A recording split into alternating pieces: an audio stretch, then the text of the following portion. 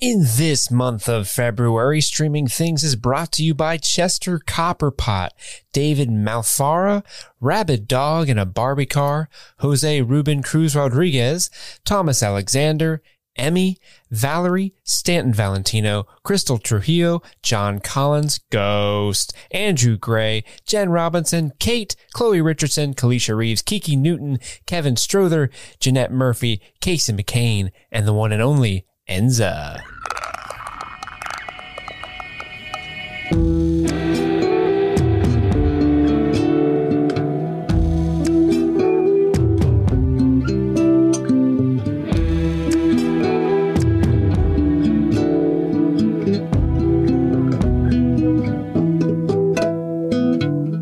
Welcome back. My name is Chris. I'm Jimmy. And I'm Steve. And this is Streaming Things, continuing our coverage of The Last of Us on HBO Max, this time with episode 6, titled Can. That's my kin right there. Can. We use that word where we hail from. Kentucky. The hollers. Kentucky. Kentucky. Yeah, the hollers. That's in the name. That's where the name comes from. My goodness. Them forefathers they got it right. It's like Rome was founded by Romulus and Remus. Legend has it that Kentucky was founded by two brothers, Carl and Tucky. Yes, and somebody approached Carl from Ohio and said, "Hey, do you know that guy?" And he said, "Yeah, that's my kin, Tucky." And thus a state was born. Okay, I thought you were going to press the other one. No, that deserved a drum roll. That was off the top. We just finished watching The Last of Us episode 6. That's how we do it here. For those of you that are new, we watch the episode as a threesome. We have a threesome, if you will, and we go straight to the microphones. Mm-hmm. We don't watch after the episode with Craig Mazin and Neil Druckmann. We don't watch the next time, like episode 7 footage or anything like that. We don't have time for that and the threesome. No. I thought you were going to say we don't wash up. We don't do that either. Yeah. We just hop straight on the mics and talk about the episode that we just saw. What we'll do is we'll go around the table without spoilers for the most part, talk about our overall thoughts. Then we'll dive into a scene-by-scene, play-by-play recap of the episode, followed by 3 fun little segments. Our Fireflies segment, our top 3 favorite moments of the episode, and then Bullets and Pills. Baby! Our Easter eggs, things from the game and references to the property as a whole that we pull out from this episode. And then finally, our Outbreak performance, our favorite performance of the episode. What we see is the breakout in the Outbreak show. Yeah, get it? That's how it goes down, baby. Please take a moment to rate and review the show where you're listening to this. We're almost to 1,000 reviews on iTunes, well over that on Spotify. Mm-hmm. We really appreciate those of you that have done it already. But there are many, many, many, many thousands more that I get it. Life's busy, you know. You just haven't taken the time to press that 5-star button. Life comes at you fast. It does. And therapy can get you. You'll get that joke later if you're new here.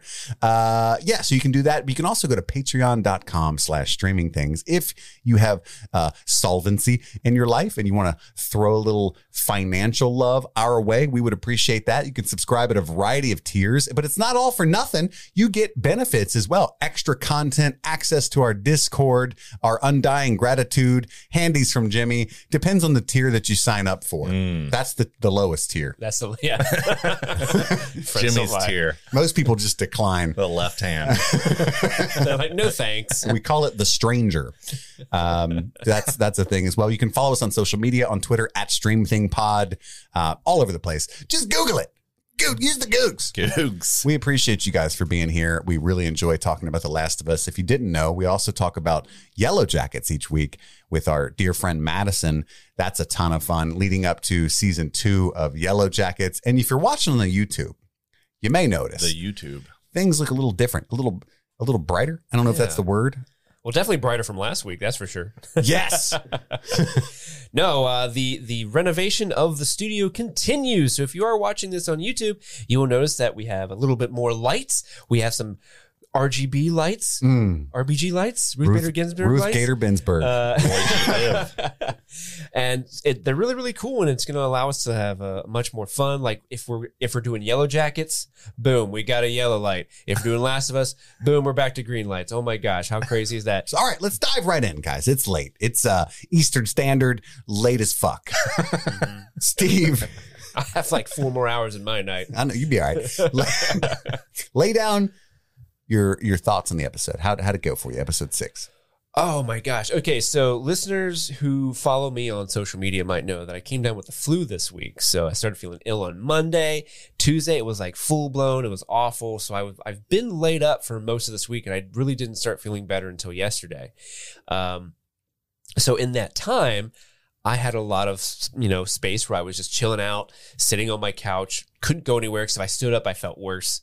So I played a lot of The Last of Us video game, and I played all the way through Henry and Sam's section. I played all the way through what this episode is. So watching this episode with that so freshly done in my mind was really crazy. I don't think, except for maybe the first episode of Last of Us, I think this is the one that I'm like, oh my gosh, they're just like firing off like every single bit from the game is in this. Like boom, boom, boom. This is in the game. This is in the game. This is in a completely different game. This is in the second game. Stuff like that. There are bullets and pills scattered all over the ground with this episode. And I loved it because, we're really starting to kind of finally get into the real emotional core of the relationship that is Joel and Ellie. We've been building and building and building into it. The barriers have been coming down over the last several episodes, but this is the episode where it's really, okay, they're locked in, they're ride or die, they're father-daughter basically, right? Mm-hmm. And so now from this point on, the emotional highs are going to be very high whenever we're with them. And I really love seeing them come together. And overall, I love this episode. I don't know if it would be like my favorite. Like it's not going to knock down the couple of favorites we've had before. But I mean, kind of like when you're sitting around trying to figure out, what's my favorite Game of Thrones episode? It's like, okay, well. Season 3, episode 4. Well, I mean. No, your point stands. But the point is like, they're all great, yes, right? Yes. The worst Game of Thrones episode is still better than 90% of most of TV, right? Mm-hmm. And I think that's the case with this show as well. Premier television at the home box office channel. The golden era of TV. Peak TV. Jimmy, that's your name. I'm Jimmy. I was Jimmy. What did you think of episode 6, my friend? Not my favorite. Definitely a slower episode. I think I was talking with somebody prior in the week, and we were like, I bet this episode's going to be a little slower than normal, but not to say it wasn't good. Sort of a slow burn, kind of boring, but informative. They definitely were filling in a lot of the relationships between Ellie and Joel, and then we met up with Tommy. It's all I knew an episode like this was going to exist in this series because it's a lot of information to cram into one season of a show. So I knew it wasn't going to be all action packed.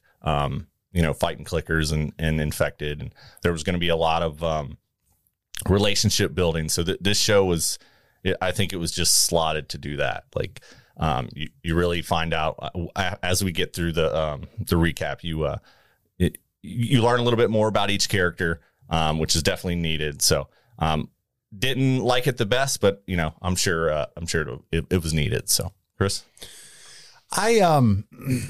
this is probably, I'm trying to think accurately. This is probably the most that I've laughed. Yeah, I think so. Throughout the season, and for that, I think, especially after the huge explosion of tension release that we had with episode 5, that was just a action packed, but also horribly sad, down moment, and a show that's like with constant sadness pummeling. It's sad porn. Like you get your tissues, favorite. You pull out the tissues, but just for your tears, you know.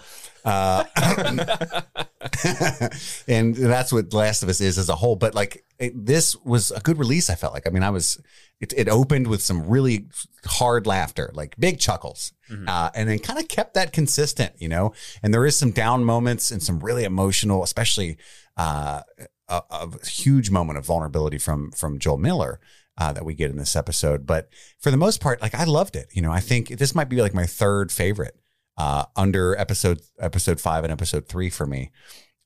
It's just like really entertaining, I thought, just to see them be people. And like Steve said, some of it's shot for shot again, brilliant from the game, but also like some pretty big deviations that I'm excited to talk about that I understand narratively. And that they worked in a really cool way. Because I think Craig Mason's always concerned with what could we do that would be realistic, that mirrors what happens in the game, or that's believable from a character standpoint, or from how the world would actually be.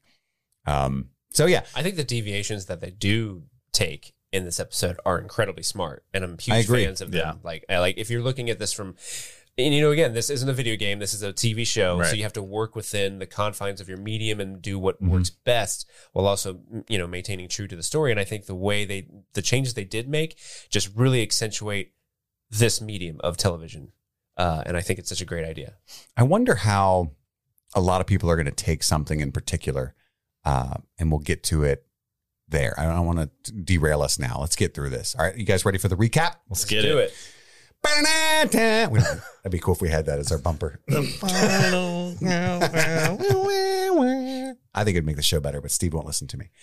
So it opens with a flashback of Henry from last episode, and then the fatal gunshot, the scream of Ellie, and then cuts to 3 months later, and there's snow afoot, if you will.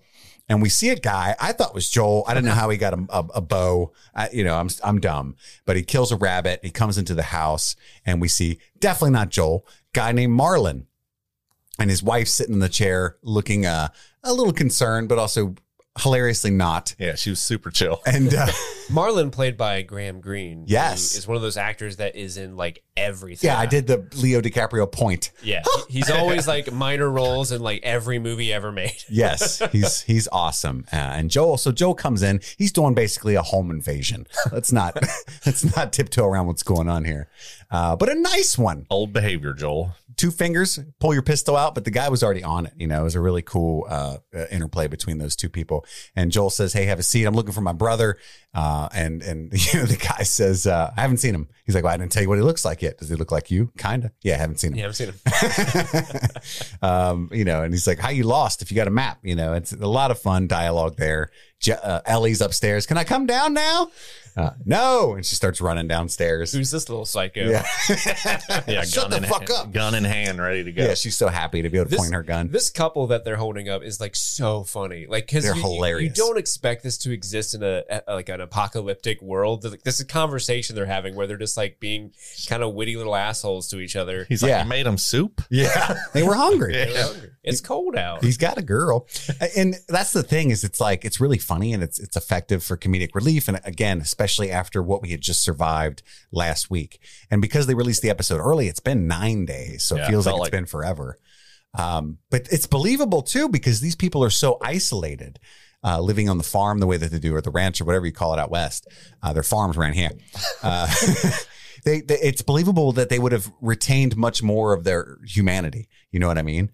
And so I thought that was really neat that they had these 2 people that haven't had to deal with much of this apocalypse shit. And so they're more like normal people than they've ever encountered before.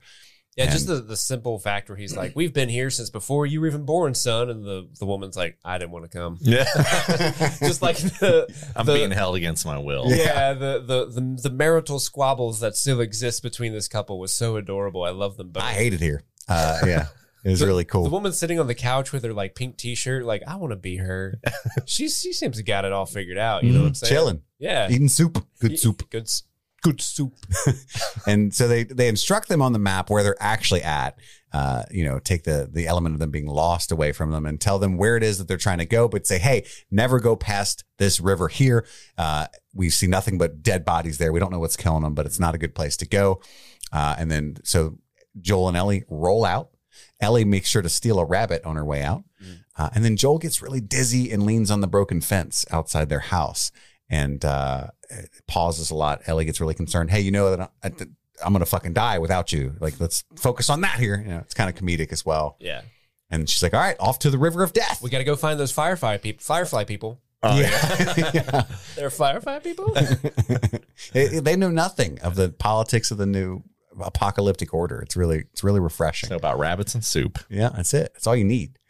So they trek. That's my next note. They start trekking through the snow. There's a scene at a campfire where Joel is repairing his boot with some tape. We get to see Ellie gazing fondly at the Aurora Borealis. Correctly named that. Nailed it. What was that? It's really neat looking. Yeah, I would love. I've never seen it. Me neither. Neither have I. I would love. Honestly, It's I wasn't. probably what this room looks like right now. So we're Probably basically does, in yeah. it. One of the shades. Yeah. If you click the light fast enough, we'd probably feel like we were in it. Like we could be Sally Ride. Ride, Do it, Sally, do it, ride. do Oh, it, here we go. do Here it. we go. Here we go. Whoa. It's, oh my gosh, it's like an Aurora Borealis in here. What the hell? Thanks for my hi-hat. Yeah, there, I got Jimmy. you. All right. That's the rest of the show. So You didn't know there was going to be stage production to this podcast now, did you? she's gazing upon the heavens, and Joel's drinking from a flask at the campfire. Ellie asks for some, just to keep you warm. And he gives Ellie some, even though I did say it while we were watching the show too. It's annoying, but it's true. I believe alcohol actually lowers your body temperature Tricks you. and it just makes you feel warmer. Alcohol does that. However, I'm on Ellie's side. Apocalypse, give me some of that. Yeah. This is terrible. For sure. And she says, still gross. And then Ellie talks about, the fireflies making a cure out of her blood, out of her immunity. And, so what are we going to do after that, What are Joel? you going to do after the apocalypse? He's like, who the fuck is we? Ooh. You know? He doesn't want to be part of this. I want to raise sheep and you're not invited. And she's like, I don't like sheep anyway. I guess I'll be an astronaut. Is that what like Yeah, because she brings up Sally Ride. She's talking about like Neil Armstrong. Sally fucking She Ride. loves Sally Ride. That is the best. Well, Buzz Aldrin's a really good astronaut name Buzz too. Aldrin is great. It's tough. Buzz Aldrin's my favorite astronaut. I look at Jimmy and Jimmy's like, Buzz is way better. But yeah, Buzz is way cooler. But if they got married and took her name, his name would be Buzz Ride, and that's way cooler. Jesus. Just throwing that out there. I still love, my favorite thing about Buzz Aldrin was when he was on 30 Rock. Did you ever watch that? No. He's briefly on 30 Rock, and Tina Fey is like, oh my God, are you Buzz Aldrin? What are you doing? He's like, I'm looking at the moon. And sometimes I like to look at it and just remind myself I walked on its face. She finally tells Joel about Sam, that she knew he was infected and that she tried to rub her blood into his cut. And he looks concerned about that, but then he seems to understand immediately. And he tries to allay her fears. Marlene's no fool. Get some sleep. If she says they can do it, they can do it. He kind of looked grossed out for a second, like when she was like, he was just like, You put your blood on the kid's wound. wait, That definitely wasn't going to work. What the fuck? dumb kid. I'm not a scientist, but damn.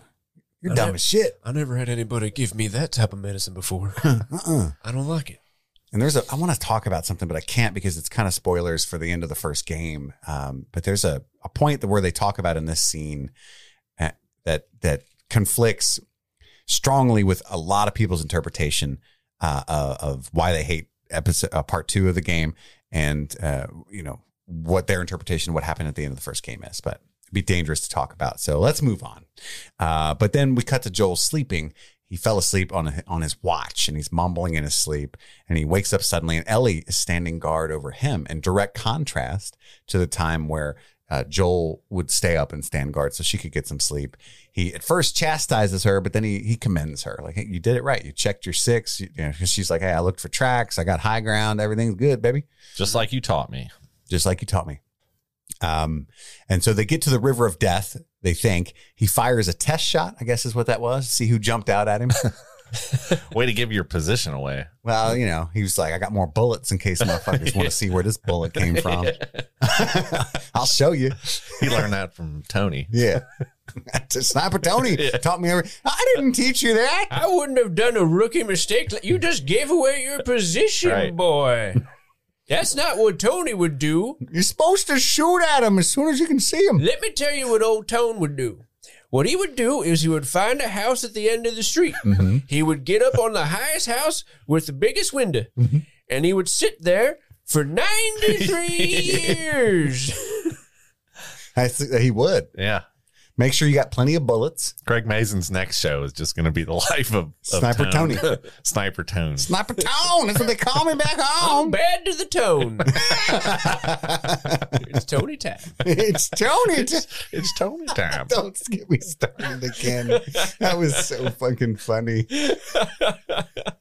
The infected are going to cut through this town like a hot knife through butter without me. And now I'm 6 feet in the dirt. Good luck, world. I'm just saying, before, when Tony fell, Kansas City also fell. Coincidence? And now my watch has ended. He's on the wall, baby. So yeah, Nobody seems to be there, though, so they head off. And Ellie's trying to teach herself how to whistle. He's like, you suck. You're not doing it. And she asked him to teach her how to hunt. He says, no. You'd probably be okay with the shooting, but I don't know about the dressing. And dressing, by the way, is the word I was trying to think of a few episodes ago. And I think ended up, Steve was just like, you saying slaughtering? Is that what you're trying to say? But it was dressing, I guess. Can any of you whistle like that? I can't whistle at all. I can whistle like normally, but not with the two fingers. Not with the two fingers. I've tried. Oh yeah, I recently. can't do that either. Steve, oh yeah, yeah. That's you got me there. Yeah, that's a serious whistle. That's me. Oh man, that's me.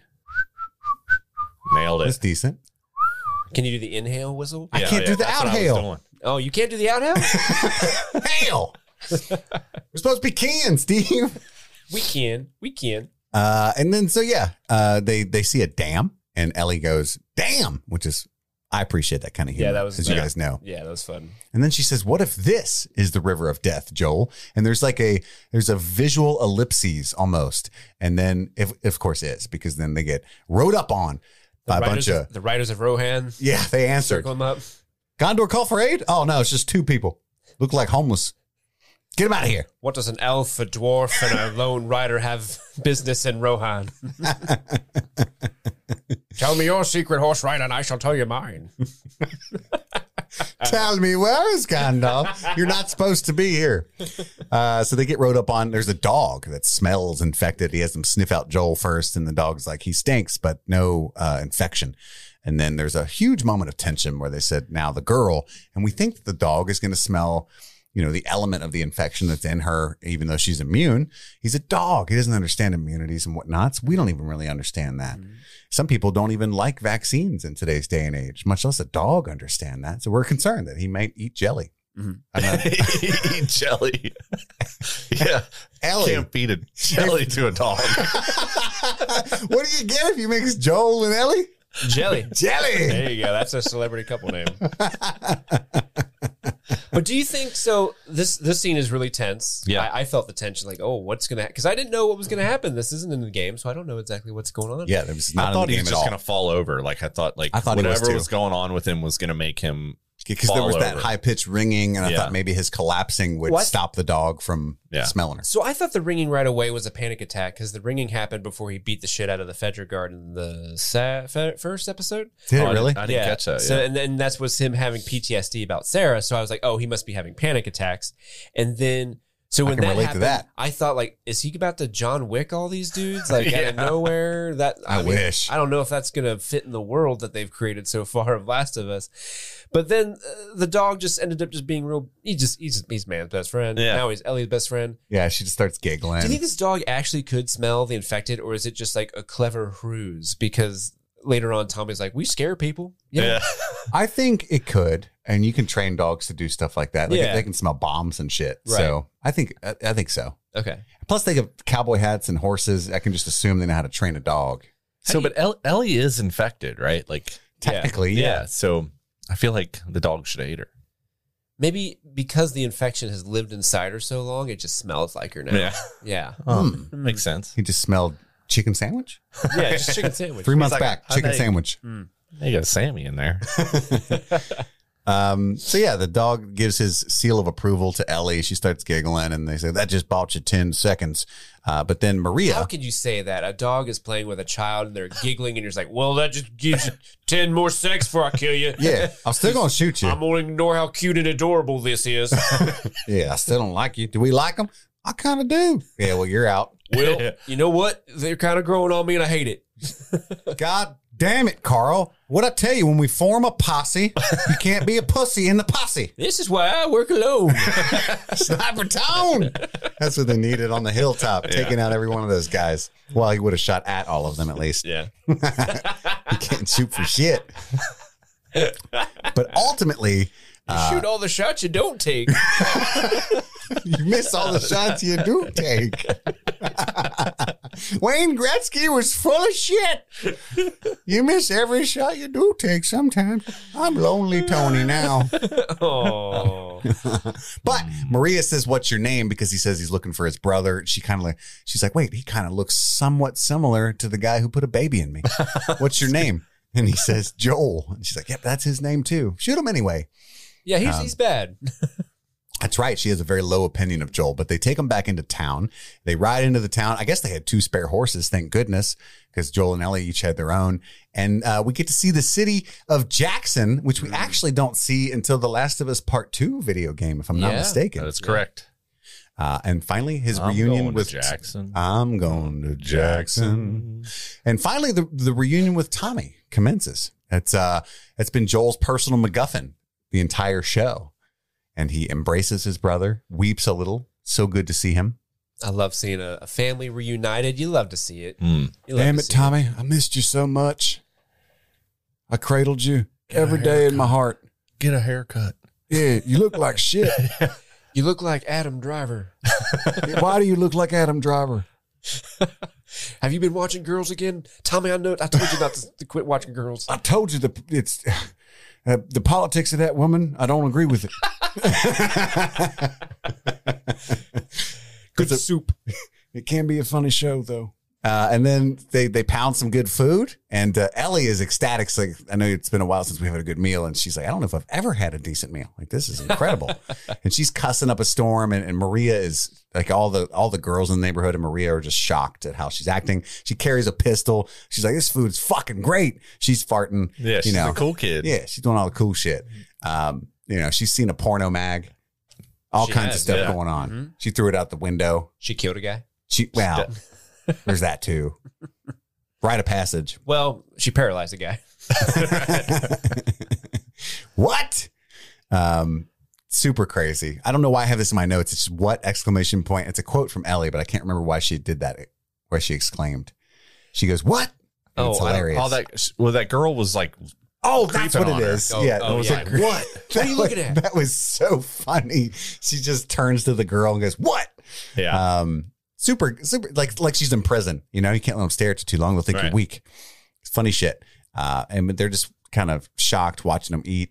And, she says, I want my gun back. She's like, little girls don't have guns around here. And she's like, well, I have a gun. And then so that's where Tommy goes on to explain a bad reputation doesn't mean that you're bad. So they've let people think that they're terrible savages so that they won't come near. But also they have killed a bunch of people that have, as Maria says, tried them, right? Mm-hmm. Don't step to this. And then Joel says, hey, can you step aside for a second? No offense. I think we have a family matter. And then he's like, Maria is family. It's my wife. Oh, shit. Congrats. Joel, say congrats. Oh, shit. Say, oh, shit. Oh, congrats. Yeah, say all of that. Say, oh, shit. Joel doesn't really. He looks a little shocked. I just love how Ellie is so combative and antagonistic towards them, but when she realized she's also the most polite. They just got married. She's like, oh shit, congrats. Cool, man. Oh, cool. fuck. I read about marriage. I wouldn't have said all that mean stuff if I knew you were married. I love. She's defensive.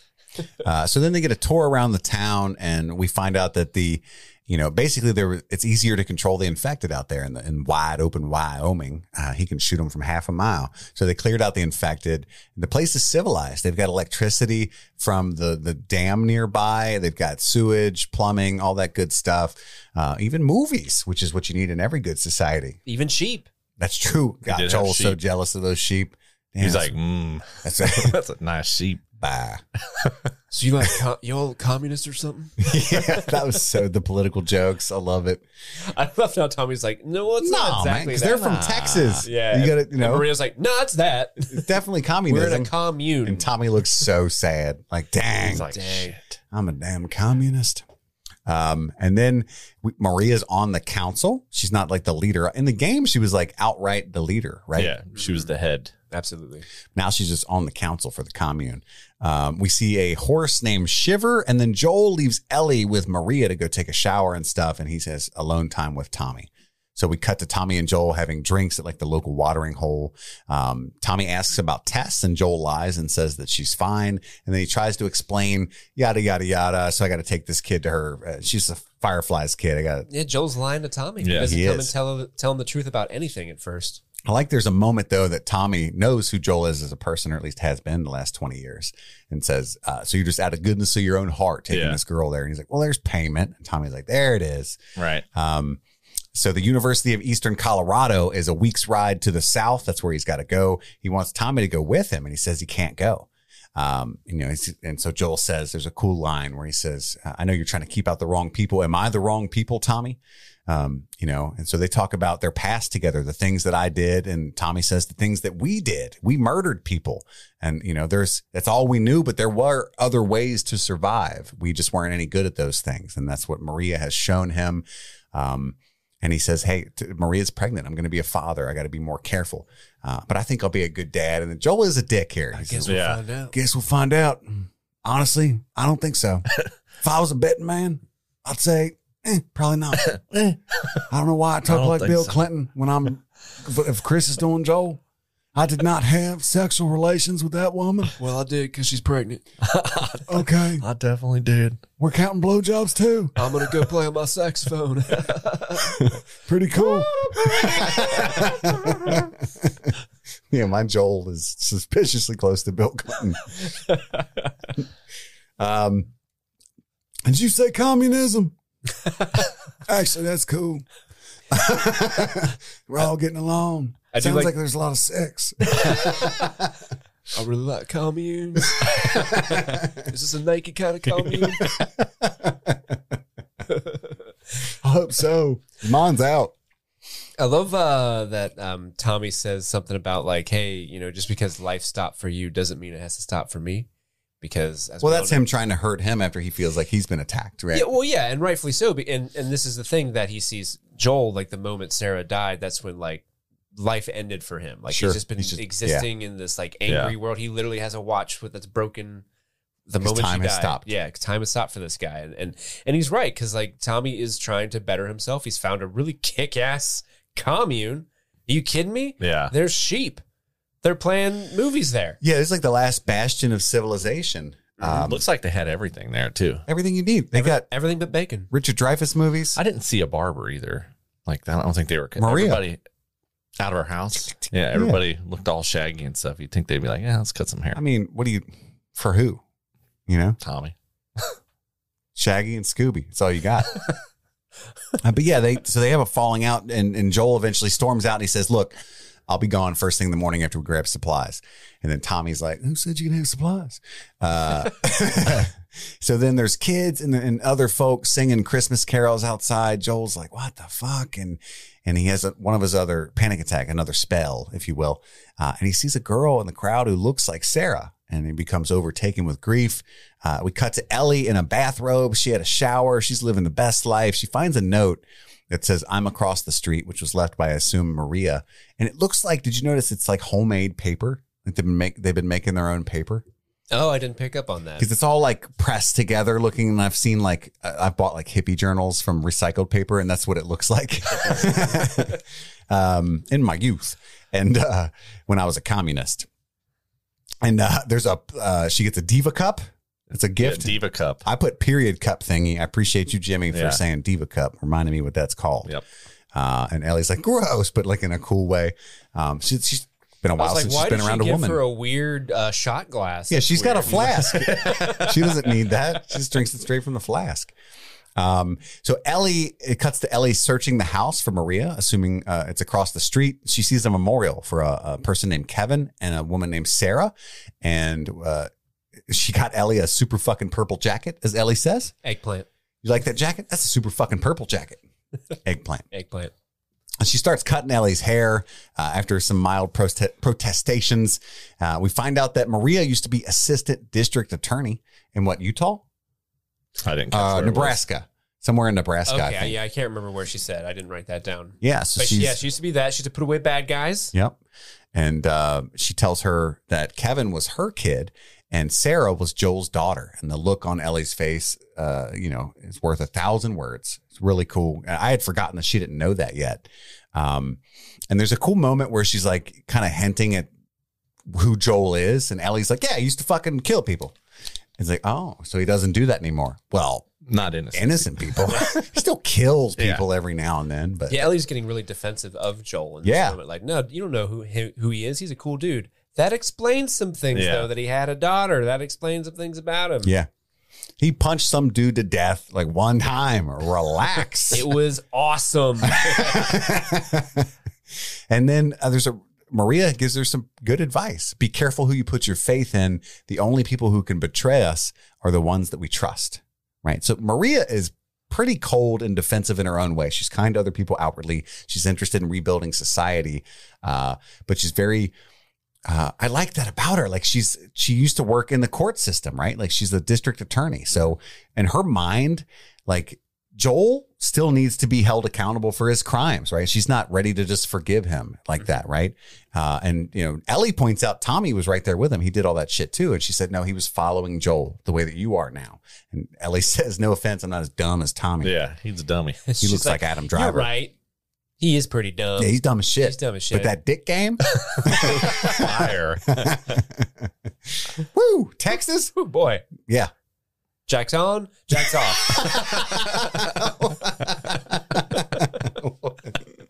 So she takes Ellie to go see a movie. So they got like a movie theater in town and they're playing a Richard Dreyfuss movie. I don't think I've ever seen. You looked it up, right, Steve? I did. It's probably a bulletin pill later. And then we cut to Joel. He's in like the fucking shoe store. Yeah. He's in the Foot Locker. We're trying to repair his boots, but Tommy's like, don't bother. I brought you a new pair. Couldn't do this in the game. I don't know what the fuck I'm doing. A pair of these. Tommy brings him the new boots and then apologizes. Like, hey, I shouldn't have said that about your daughter, as I'm assuming it's that line that he's referring to. And then Joel's like, is it really that bad on the path south? And Tommy's like, nah, you'll be all right. For what you're capable of, you know, it's a little dangerous, but somebody like you will be just fine. And that's when Joel opens his heart to him. You know, he pours out the truth. She's immune. She's been bitten. It was months ago. I saw it myself. Tommy, it'll save the whole world. If you want what's best for your child, for the world to go back to the way it was or heal itself, you need to do this.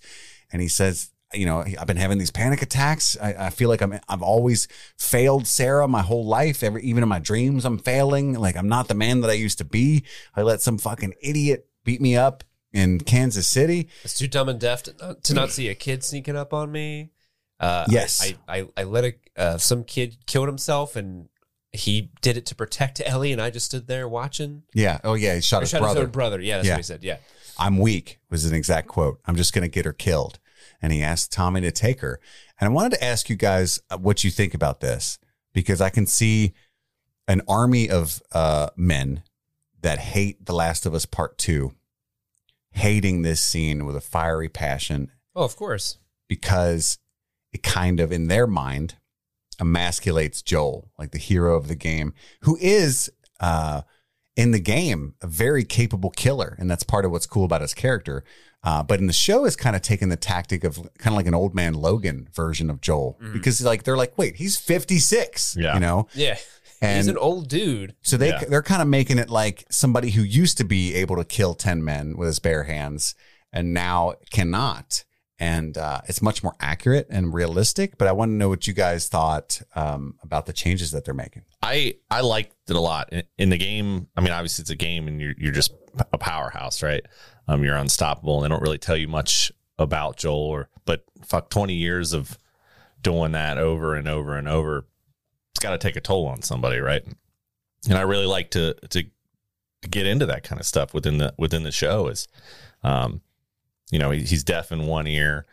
Who knows what happened? He's having either heart problems or panic attacks, or he's feeling a lot of guilt for the things that he did. And part of that's probably his relationship with Ellie, I think, is bringing a lot of that out. It's reminding him of Sarah. I like it a lot because there are things in the game that you can't explain like this in this medium. So I like it a lot. I like the change. Steve? Yeah, I love the change. This is what I was kind of alluding to earlier, where I said like they're making changes because this is the medium, like you said, Jimmy. When you're playing a video game and the point of the game is you're going to be killing like 100 people every hour, right? You need to be like an unstoppable killing force like Joel is. But in a TV show, A, that's not realistic, and B, I don't think it's as interesting of a narrative device to use. So it's much more interesting that here's this guy, he's fallible, he has weaknesses, and he's aware of them. And the idea of this dude that used to be this killing machine, but he's aged now and he can't quite keep up, that is an interesting character development. And That's why I love this so much. I think it's far more interesting, and it really, because in the game, Joel is still trying to get rid of Ellie. He's still trying to offload her onto Tommy so that Tommy can do the work. It's but in the game, it's more of a selfish, like, I don't want to hang out with this kid. Yeah, it's not because Tommy can handle himself better. Yeah, it's just because, like, he just doesn't want to deal with Ellie. Yeah, but now it's like this fear that he can't protect her. Yeah, and this makes this act of him trying to give up on her. Yeah, it's still a little selfish, but you understand it more. It's not just like, oh, that guy's being a dick and doesn't want to live up to his responsibilities. No, he obviously really cares about this girl and does not want to fail her and thinks he's going to. And I think that makes him a much more sympathetic character overall. Yeah, they don't really humanize Joel at all in the game until the very end, and that's when you really realize. Mm-hmm. So I think the change, midway through the series and really putting that kind of weight on his character, it's really good. Yeah, it makes it like Steve said, like the emotional core of the relationship of Joel and Ellie, of this whole story, really kicks into high gear in this episode, but specifically in like this next sequence, or starting here.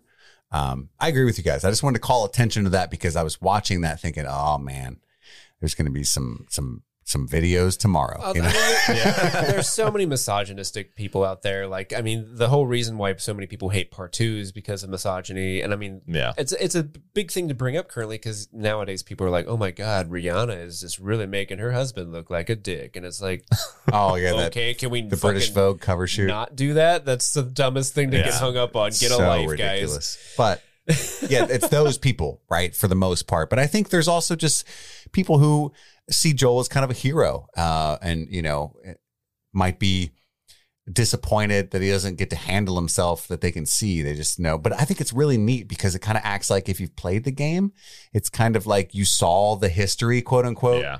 And now you get to see like the later version of him. It's kind of this cool duality. Mm-hmm. And so like, if you played it, you're like, oh, I know what he can do. And now he's getting older, That's really neat. I agree with you guys. I just wanted to call attention to it.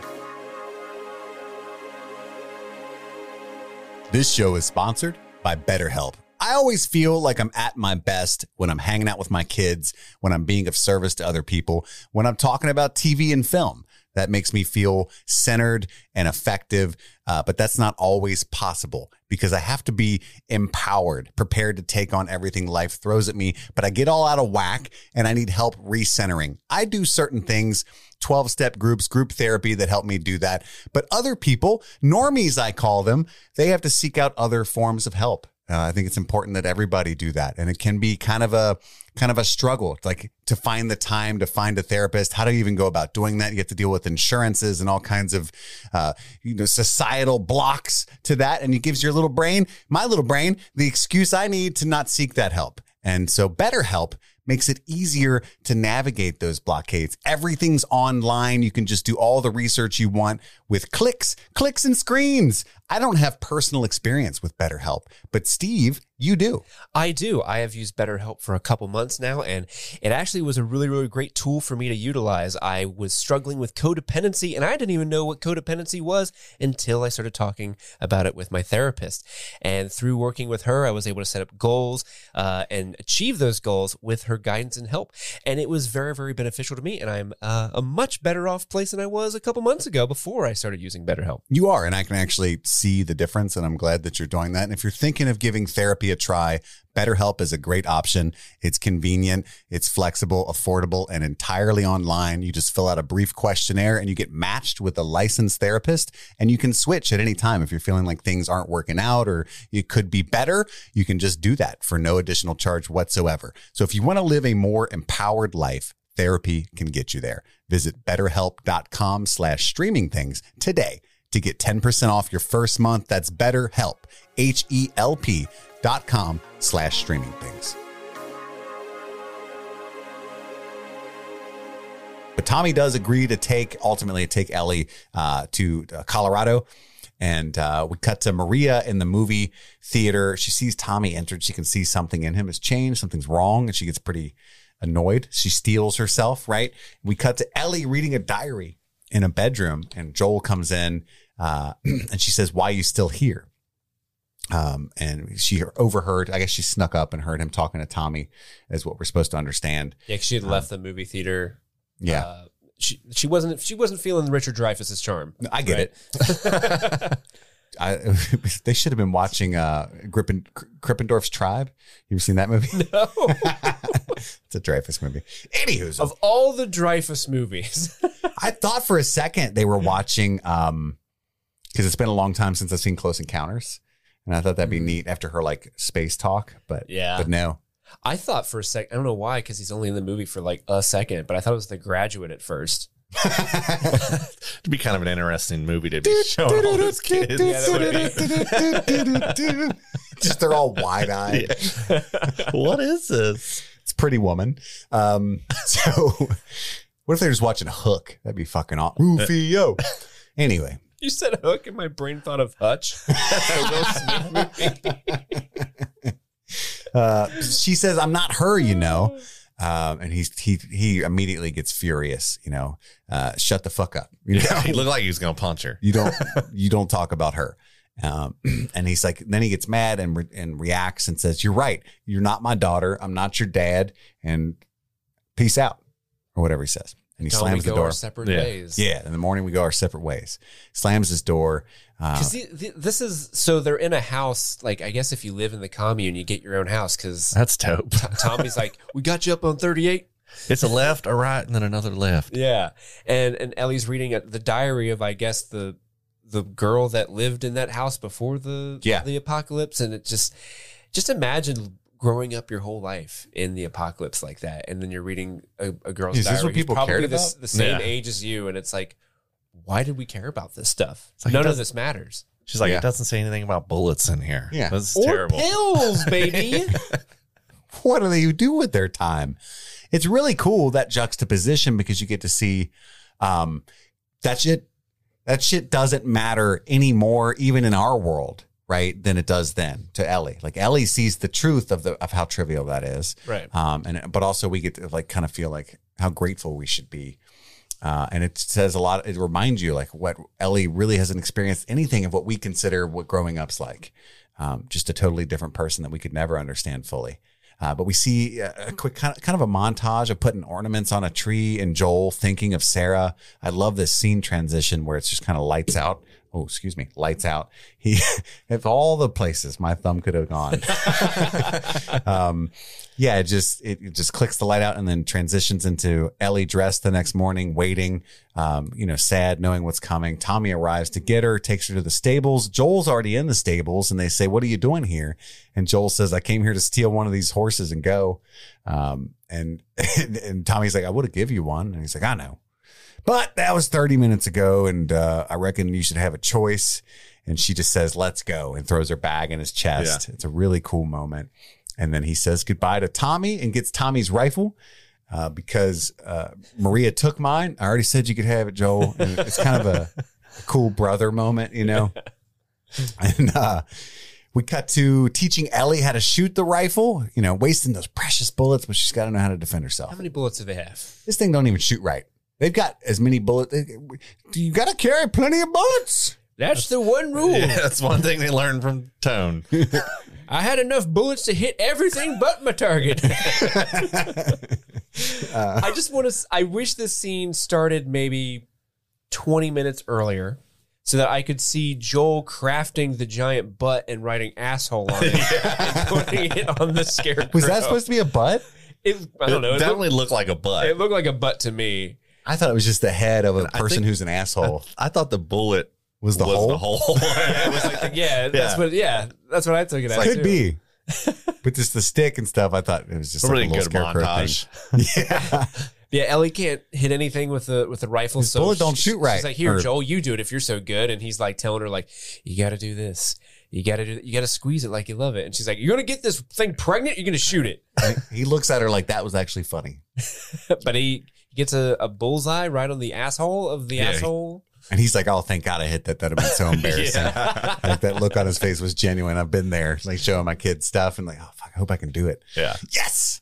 I look cool. Like I remember I was playing basketball with my son the other day and I'm not a sporter. And he tossed me the ball and I caught it and I, bent down, did my little jump shot and swished it. Right. Ooh. And I was like, oh, thank God. you know, because it was like a 3-point, it's pretty far away. And he's like, The wow, game Dad, you're depended on good. that. And I was like, yeah, pretty decent. I'm not, you know, but he's 9. He has no idea. He doesn't- Thank God you hit that 3. Thank goodness. He was leading you by 2. That's right. Now he owes me $20. So yeah, he teaches her how to shoot, and she seems pretty satisfied with that. But he says there used to be 2 main ways of looking at things, because she's kind of asking about how the world worked, and especially like, you know, economically speaking, because, you know, they were talking about communism earlier, and, you know, everybody either, there was 2 kinds of people. One side wanted to own everything, and one side thought that no one should own anything. She says, which one were you? And, you know, we know he was the first one because he's from Texas. But he said, I wasn't either. I just went to work. And she said, what kind of work did you do? You built things? And he's like, yeah, you know, stores, houses. They called us contractors. Contractors. Everybody loved contractors. Yeah, we're pretty cool. That was a good laugh. We all laughed. Like, so much funny moments in this episode. It was so needed. It's a genius place to put the episode. People would always say contractors have the biggest dongs. Yeah. I guess it's true. I guess it's true. I don't know. Never seen anybody else's. Everybody loves contractors. You were going to say everybody loved dongs for some reason. Well, that too. That went without saying. So then they cut to the next scene. He's explaining football to Ellie, and I was all ears so I could finally understand. And then they arrive at the college. The Bighorns is the mascot at this college, right? No Bighorns. It's a type of sheep. I love sheep. And then That's true. He would know the difference of sheep. yeah. This next scene was so spot on from the game when they're approaching this like arched gate area. That's a huge part of the game where you have to like run around all these little alcoves and stuff. And there's never any fucking loot in them. And it kept making me mad. Yeah. Because I'm a paranoid, like open world looter. On the college. So I would get off my horse and run around all these areas you're not supposed to, constantly trying to like, oh, I don't want to miss anything. Oh, I found a Firefly dog tag. Sweet. Yeah. But then there's like a section where you have to like sneak around and get one of those generators turned on and open the gate. It's one of those sections in the game. And they showed it like it was the exact gate. I know it was. And it was super satisfying to watch. But they see all these monkeys and shit everywhere, just monkeying around, which is pretty neat. Test monkeys. Yeah. They were, well, and like in the game, you find out that's They're what infected. they are. Yes. Yeah, the monkeys are infected. And he's like, oh, good thing we didn't run into any of them one-on-one or something like that. Yeah. But in the show, he's immediately like, oh, they must have been using them for testing. I know how science works. And we see a Firefly symbol on the science building sign, which they're just doing extra work with that stencil left and I was right. going to say, then you see them everywhere. Absolutely. They're just doing all the work. I wish we saw like a really shitty Firefly at least once. What the fuck is that? It's a Firefly? Is that a smudge? Is that a bee? Ladybug. And then they find actual like doctor stuff, which was really on the nose. Like there's, I love Ellie walking up to the table. Doctors definitely were here. yeah, look, there's test tubes. There are Bunsen's. There are beakers. There's a stethoscope. Gurney tipped over because they must have left in a hurry. There's also one of those like big clown shoes. I don't know what that's about. Patch Maybe Adams. Yeah, you got there. I'm so glad you got there. And then here's a packing list to indicate that they left, right? And then they hear metal clanging in the distance and they run up there, but there's just monkeys monkeying around. And they see a giant map to Salt Lake City. That must be where the Fireflies had moved their operation to. All pins lead to Salt Lake City. And then they hear raiders sneaking up. And so they, and you know they're raiders because they're all wearing their hoods. and they're shady as fuck looking with bats. Mm-hmm. Nobody likes baseball in the apocalypse unless they're up to no good. Mm-hmm. That's a damn, that's probably a bullet and pill. Come out and play. Warriors. Can you dig it? And then they run outside to get to the horse and they're unable to take off though, because Joel gets run up on again. And Ellie says, Joel, and he turns around, beats the fuck out of this dude and snaps his neck. He's still got it. But he got stabbed because the guy hits a tree accidentally while swinging at Joel. I thought he was going to hit the horse. I thought he was going to beam that horse in the head. I was terrified for that I horse. might have done that in Red Dead Redemption. I might have like just acted like, oh, thank God, Shimmer. Never the animal. What if a monkey jumped off the roof like and defended Joel? This would be a cooler movie. Let me direct this. Let the gorilla decide. That was a deep Congo reference. Hell yeah. I'm good. No. Wasn't the gorilla's name Sarah? It's Lucy, wasn't it? No. I thought it was Amy. Amy, I think you're right. Amy? Me, Amy. Yeah. And then Tim Curry just has attack eyebrows and a Russian accent. Yeah. Let the gorilla decide. So then, he snaps the bat. So when he broke the bat, I guess he was still holding the base of the bat, the handle, and then he had stabbed Joel with that in the tussle. Mm-hmm. And I believe it's on the right side. So the liver, it's the liver? Or is that the spleen? Because stomach's on your left, right under your sciatica. Heart. My sciatica. Hit me right here, Ellie. But they do get off successfully on the horse, and Ellie. Whoa. No.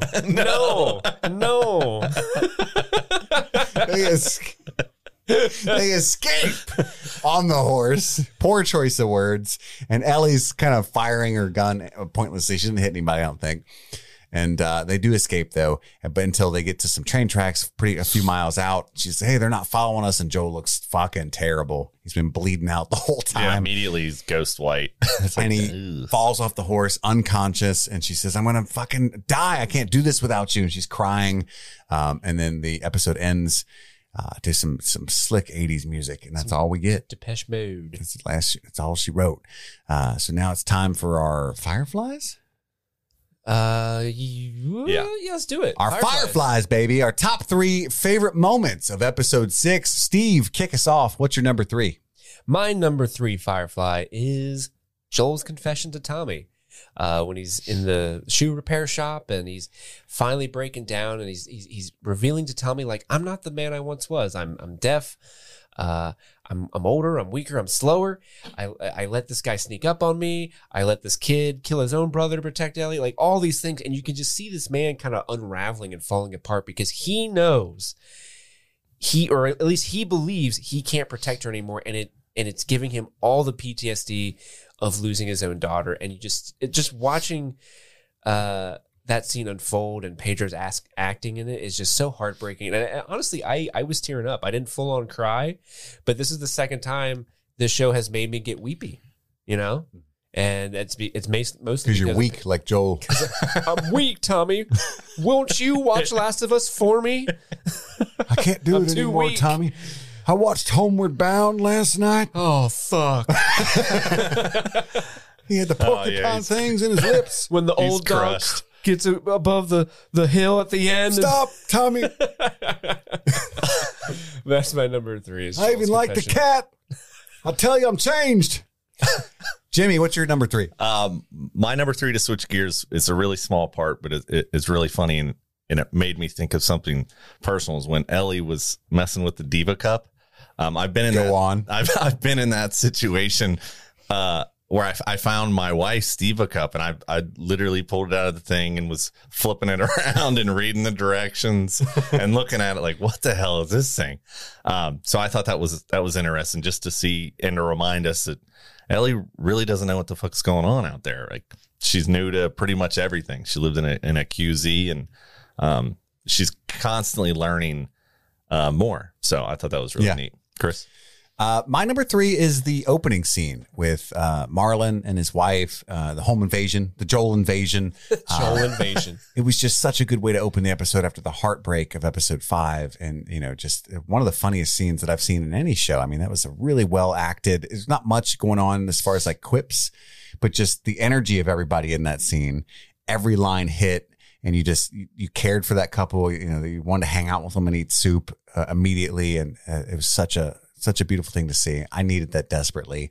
So that's my number 3. Steve, your number 2. That's my number 2 is the opening scene with the older couple.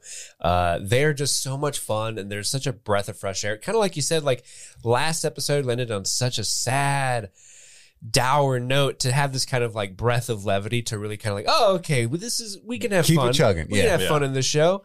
Was much needed, and I really appreciated it. And I didn't expect to see these characters aren't in the game, so they were welcome additions that I really enjoyed. And just like, oh, there are Firefly people.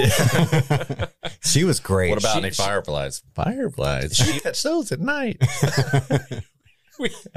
They come out in the summertime. Yeah, she might be my spirit animal. So like, I love her. She is living life. Did we ever catch her name? I don't think we did. I only saw Marlon. Yeah, that's because I know the actor's name, so I was able to find him on IMDb. I'm like, oh, Marlon, but I don't know that actress, so I can't tell. And Jimmy, what's your number 2? Oh, it might be Florence. Yeah, it's Florence, and played the machine by Elaine Miles. Nice, Florence and Marlon. I want to see that. Beautiful couple. I want to see that bottle episode. Just them cooking soup and hunting rabbits. Hell yeah. My second was Ellie's choice. That interaction where Joel was inside the stable. The stable, and it was just really neat to see, like, all right, he's made the decision. Like, nobody else is going to finish this except me. I mean, I'm pretty sure he knew the answer to that question that he was going to ask. I'll give you the choice. And Ellie's reaction was immediate. Like, she cares for him, and she wants, she looks up to him. She wants to be like him. And she's learning a lot from him. And she immediately, before he could get the words out, was like, you. And they hopped on and rode off in the sunset. So I really like that part. Yeah, that's my number 2 as well, is when Joel decides to take Ellie, that moment in the stables, because he's really vulnerable. Not only he does assume that she's going to choose him, but not really. He pissed her off the night before, right? And so it's like, he doesn't want to just say, he kind of shyly is saying, well, it's up to you. Like, if you want me, if you want to be my friend still, Definitely and been there before. It's so, yeah. And it's so cool to see, that vulnerability from Joel. But then with how quickly she says, let's go, it's like, I got choked up. Like, absolutely. I love you. I love you, man. I love you, dog. I love you, Dad. But also, it's what's best for Tommy. Stay with your wife, raise your kids, stay where it's safe. Like, take my bullshit elsewhere, And this moment does happen in the game, but it happened in the show much faster. There's a whole sequence that happens between him asking Tommy to take her and him deciding to go with her. And they took that out, and so it kind of came as a surprise and was really cool, because I thought she was going to, steal a horse and run in the stables. Yeah. And to see Joel standing there, I was like, oh, what's going on? Really cool, really neat. Steve, what's your number 1? Your favorite moment?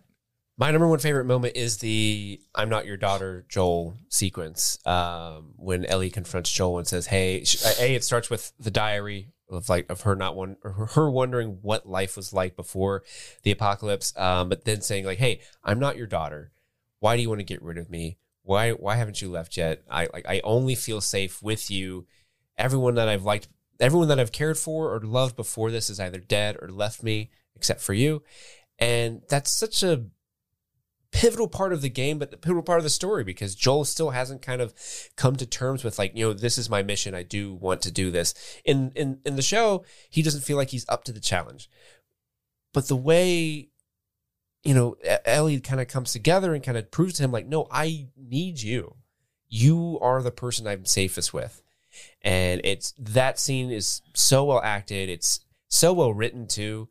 And I just love it so much. It's one of my favorite parts in the game, and it's one of my favorite parts in the show so far too. My number 1 was the Joel's confession in the shoe repair shop. I think I'd been following this character for so long, and you never see that kind of side of him, right? And to see somebody who is, he's obviously feeling guilt for the things that he did. He's just super broken down, unhealthy, and just kind of asking for help. Like, just take this burden off of me. I've never asked you for anything. I can't do it, and for him to, really, really reach out to Tommy and just kind of try to, unload that. It's just something you won't see in a game, as the protagonist, you won't see that kind of emotion come out of somebody. And I think Pedro killed it in that moment, did really well. That's my number 1 moment as well. You said it all, but just to get uncomfortably personal, if you'll allow me for just a moment. Please do. I'll allow it. Your Honor.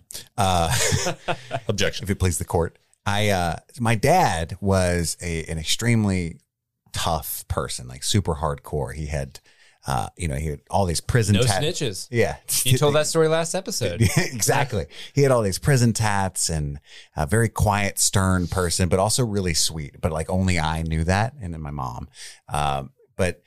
So my dad was really tough his whole life. He would come home with all these mortar burns because he was a stonemason. My dad, we were very poor. We didn't have insurance or anything. He would pull his own teeth with pliers. Jesus. Because he had like really bad abscess teeth. So he would just go in the bathroom, and I cannot imagine like the pain tolerance and the strength that man had. He was a nut, dude. I'm telling you. That hurts Ow. thinking about it. Yeah. But there was a moment. I stubbed my toe this morning, and I had to lay down for 3 hours. Right.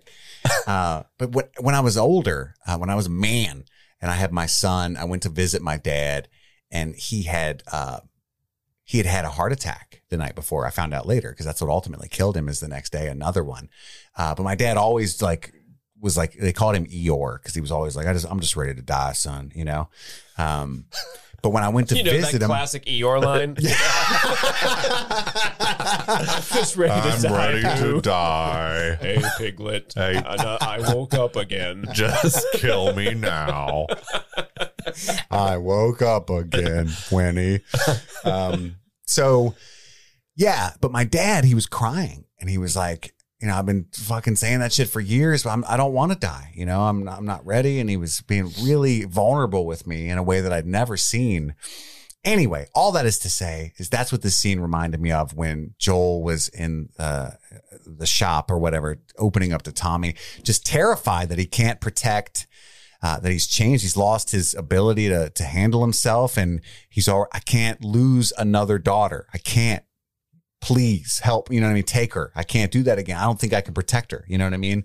And just that level, you could see it in Pedro Pascal's eyes. Like, it was an incredible performance. Like, just like the panic, because ultimately I'm only in my 30s, but I have still lived long enough to know that, like, I will, at least I think I will always feel like the little boy.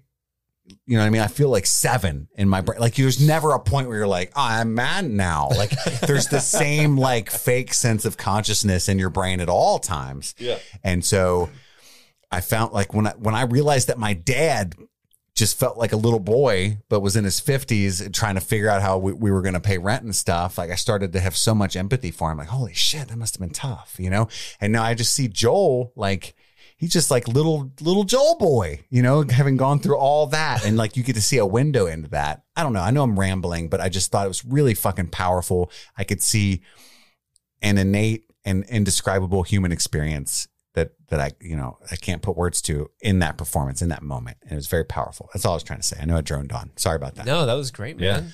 Nailed it. Thank you for sharing. On that same note, let's go to Bullets and Pills, baby. Pills, baby. Little Easter eggs from the game that we noticed and picked up on. Let's go around the room one at a time until we run out. Let's start with Jimmy. Let's get you a good one, buddy. I liked the astronomy reference. I mean, without diving too much into it, because it's a big part of the second game. Ellie is really big into space. And I thought I didn't get there yet. I thought that was really cool that they dipped that in there. Like, for her to talk about Sally Ride and the moon and all that. I thought that was really neat. Did she talk about Sally Ride in the game? No. The second game? Okay. No, but that is one of the best parts of the game. Yeah. Is the astronaut section. Yeah. Moving on to me, in the opening scene with what was his name? Marlon? Is that what you decided? Joel does the map trick where he goes to someone and says, "Hey, where's this thing? Point on a map." And then I'm going to ask somebody else to point at the same spot. Oh, and if your stories don't line up, I'll kill you. That's what they do in the game. I didn't even catch that. Yeah. But in this, it's funny that in the show they use this like very dramatic. They use it a couple times in both last week's games. Yeah. The map pointing thing. It's always very dramatic in the game, but in here it was just kind of like, "Hey, I already asked Florence. Can you please point on the map as well? I hope it lines up because you guys seem kind of cool." Yeah, it's super brutal in the game. It's like don't pick the same thing that dead guy over there picked. So. Yeah. But that's mine. Chris, do you have one? I do. I'm trying to think of which one to use. So this one, Might not even be right, but here's what I think it is. Skip ahead 30 seconds. Minor spoiler for tomorrow's episode, just in case. But I want to include it. I don't think it's a big thing, Steve, but I just want to say it just in case. When Ellie drinks the liquor, she takes a sip and she says, "Still gross," right? We've never seen her drink liquor in the show. So what I think that's in reference to is the prequel where she's hanging out with her friend Riley. Because in the game you get some alcohol and you can choose whether or not you want to drink it. Okay. And I actually chose not to in the game, but I don't think it matters. Did you drink it? I haven't played the new one, like the remastered, the Left version. Behind. Yeah.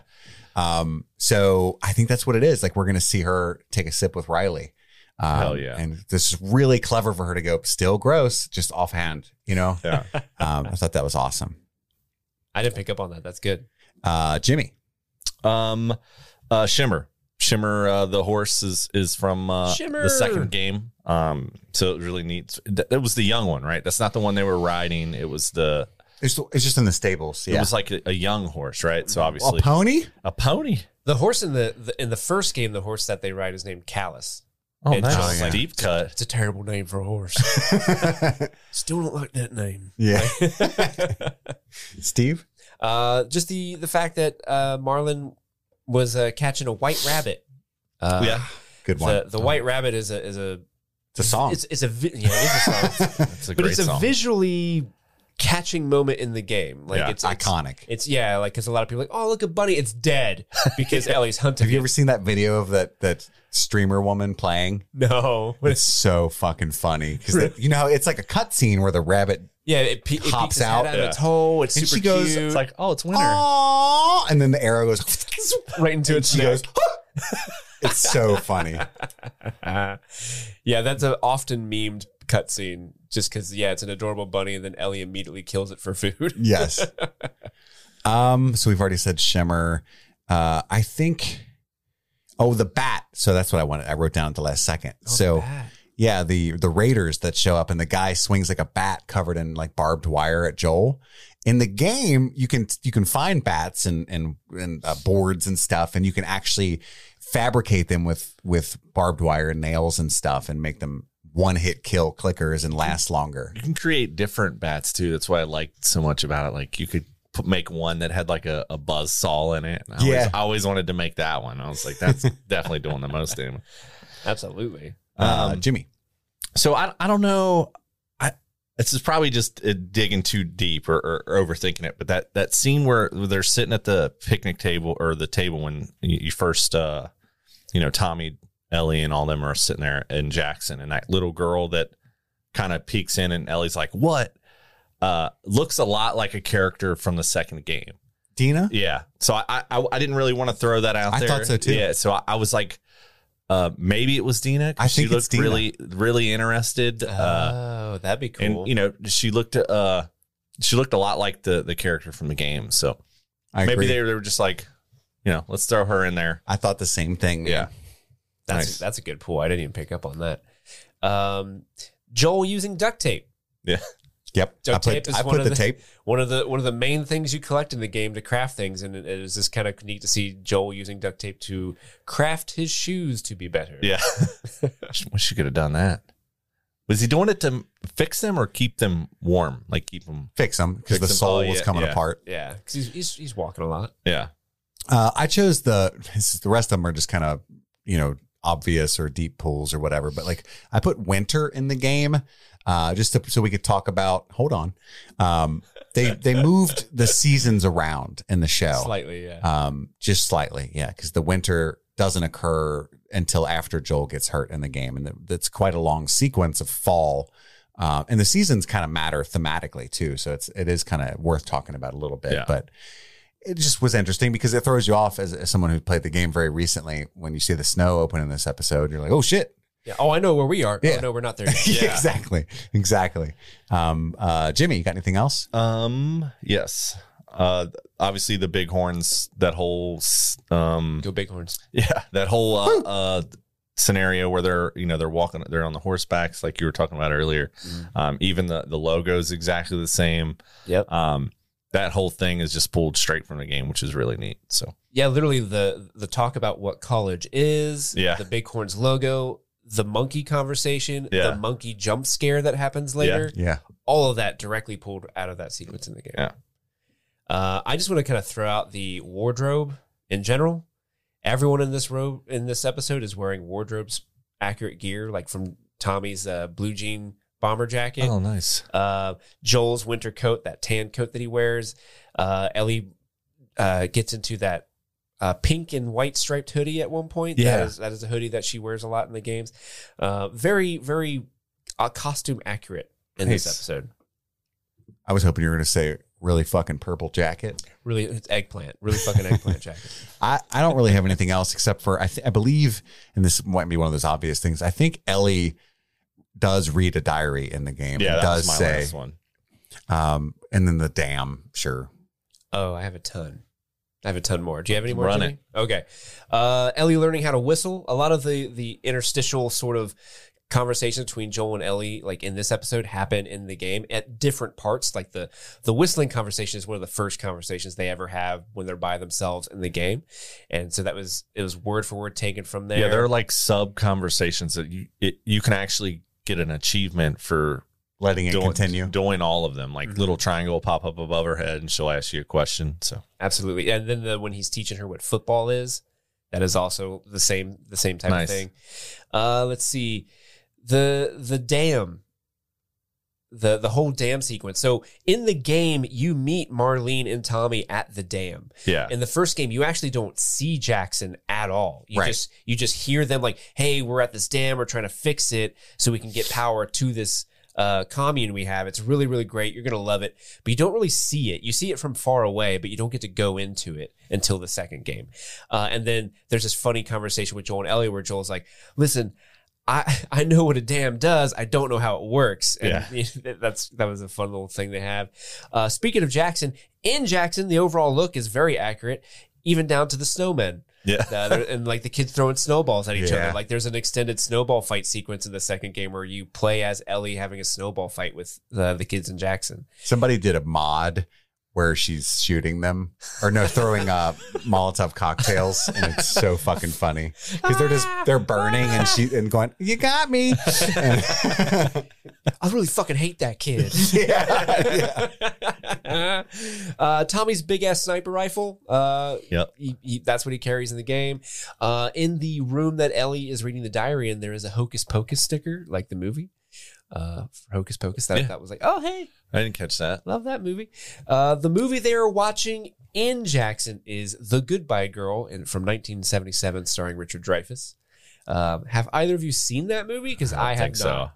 I have not, but I'm proud that as soon as I heard his voice, I was like, "Is that Richard Dreyfuss?" Oh yeah, you and I both were like, "Richard." And you were like, "Is that think Dick so. Dreyfuss?" Yeah, Dick. Is that Dick. old Dick? I love that movie. I saw that movie when I was 70. At the premiere. That was the ripe young age of 70. Mm-hmm. Oh, Dick Dreyfuss. I actually was 3 blocks away, but I'm a sniper, so I watched it through my scope. Through my scope, yep. I imagine myself taking a headshot on Dick Dreyfuss the whole time. Of course, I missed.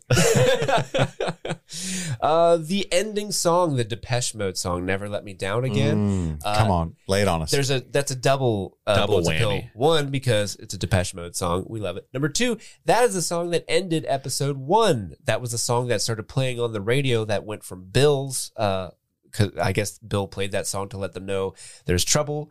Because he died. Oh no, because he died. And it auto-played. It auto-played, and he was dead.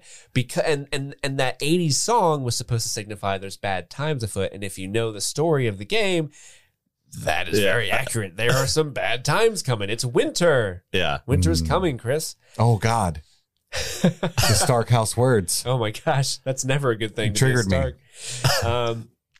I got a couple more. Joel choking out the guy is the stealth animation. Oh, That's the move that he does. And then at one point, Joel, or maybe Ellie finds it, the packing list. Like these are things you would pack up to Joel finds it. Yeah. You actually pick up that list in the game and look at it. And he's like, packing list. It's funny. He's like, this is what they made when they're packing stuff. Yeah. it's like It's a packing explain it list. to yeah. Oh, really? What else could it have been? But that's the last Easter egg I have. Damn, went hard. Yeah. I didn't catch any of that. Isn't the sheep a thing? Like, isn't there like a bah moment in the game? Ooh, I think in one of the Being games, dead you ass. can, I think it might have been. It might be the second game. I think it's the second one where in you the can town. you can quote unquote pet a sheep. Yes. Like press Yes. triangle Yeah. to pet. See, you're laughing Yeah. at me for no damn reason. I was thinking of a DLC about sheep. That brings us to our last segment, the Outbreak performance, our favorite performance of the episode, Jimmy. Without a doubt, Pedro Pascal. I think that whole scene just really pushed it. I mean, we haven't seen that level of emotion from his character, obviously because of who his character is, but he just kind of broke down and just let loose. And I think he did a really good job. And yeah, I really liked his performance overall. Is this going to be one of those times where we all three pick the same person? I chose Florence. Oh, good choice. She's my spirit animal. I chose Pedro Pascal. Yeah, it's got to be Pedro. I mean, just for that scene of him confessing alone. Yeah. Like, just, I mean, he had those glassy, watery eyes the whole time. Yeah, and it's incredible. He's like, I can't do this. Like, your heart breaks for the man right there. And then when when Ellie tells him, like, you know, I'm not her, and the way he's just like, you don't know what loss is. Yeah. Like, you just the raw pain that drives that man. You feel it. You want to reach through and because it's Pedro Pascal, you want to reach through the screen. You want to give him a hug because that's the hottest guy I've ever seen. Oh my God. Super Can't wait for the nice. edits. Yeah, I mean, it just a powerhouse performance, and everybody's going to be talking about it for a long, long time. But yeah, I think that's it. That brings us to the close of our episode 6 coverage. Thank you guys for listening. As always, don't forget to email the show again at streamingthingspod@gmail.com. Follow us on the Twitter at streamthingpod. You can follow me on Instagram at moviesrtherapy and Steve at S_May05. Boom and Jimmy. Oh my God. That's right. That's right. And you can go, if you can, to patreon.com/streamingthings and subscribe. If you can support us that way, that's wonderful. If not, you can do so for free by just listening to us and rating and reviewing the show. We love you all. But also, if you want to give us money, you can also visit our merch store and get our Last of Us t-shirt. Pills, baby. Pills, baby Ooh. shirt that is only going to be available while we cover The Last of Us. So get it while you can. Mine's shipping, so I got a notification. I should be getting mine I need soon. to buy one while I can, so I Yeah. can have that. Or send us Arby's money. That's great too. That was yummy. Yeah. But we are trying to lose. I some ordered weight. a shirt, but I got Arby's instead. I went to weird. Arby's and all I got was a stupid shirt. It says Pills, meat, baby. Meat. The meats, baby. That's all the time we have for right now. My name is Chris. I'm Jimmy. And I'm Steve. And this is Streaming Things. Happy streaming.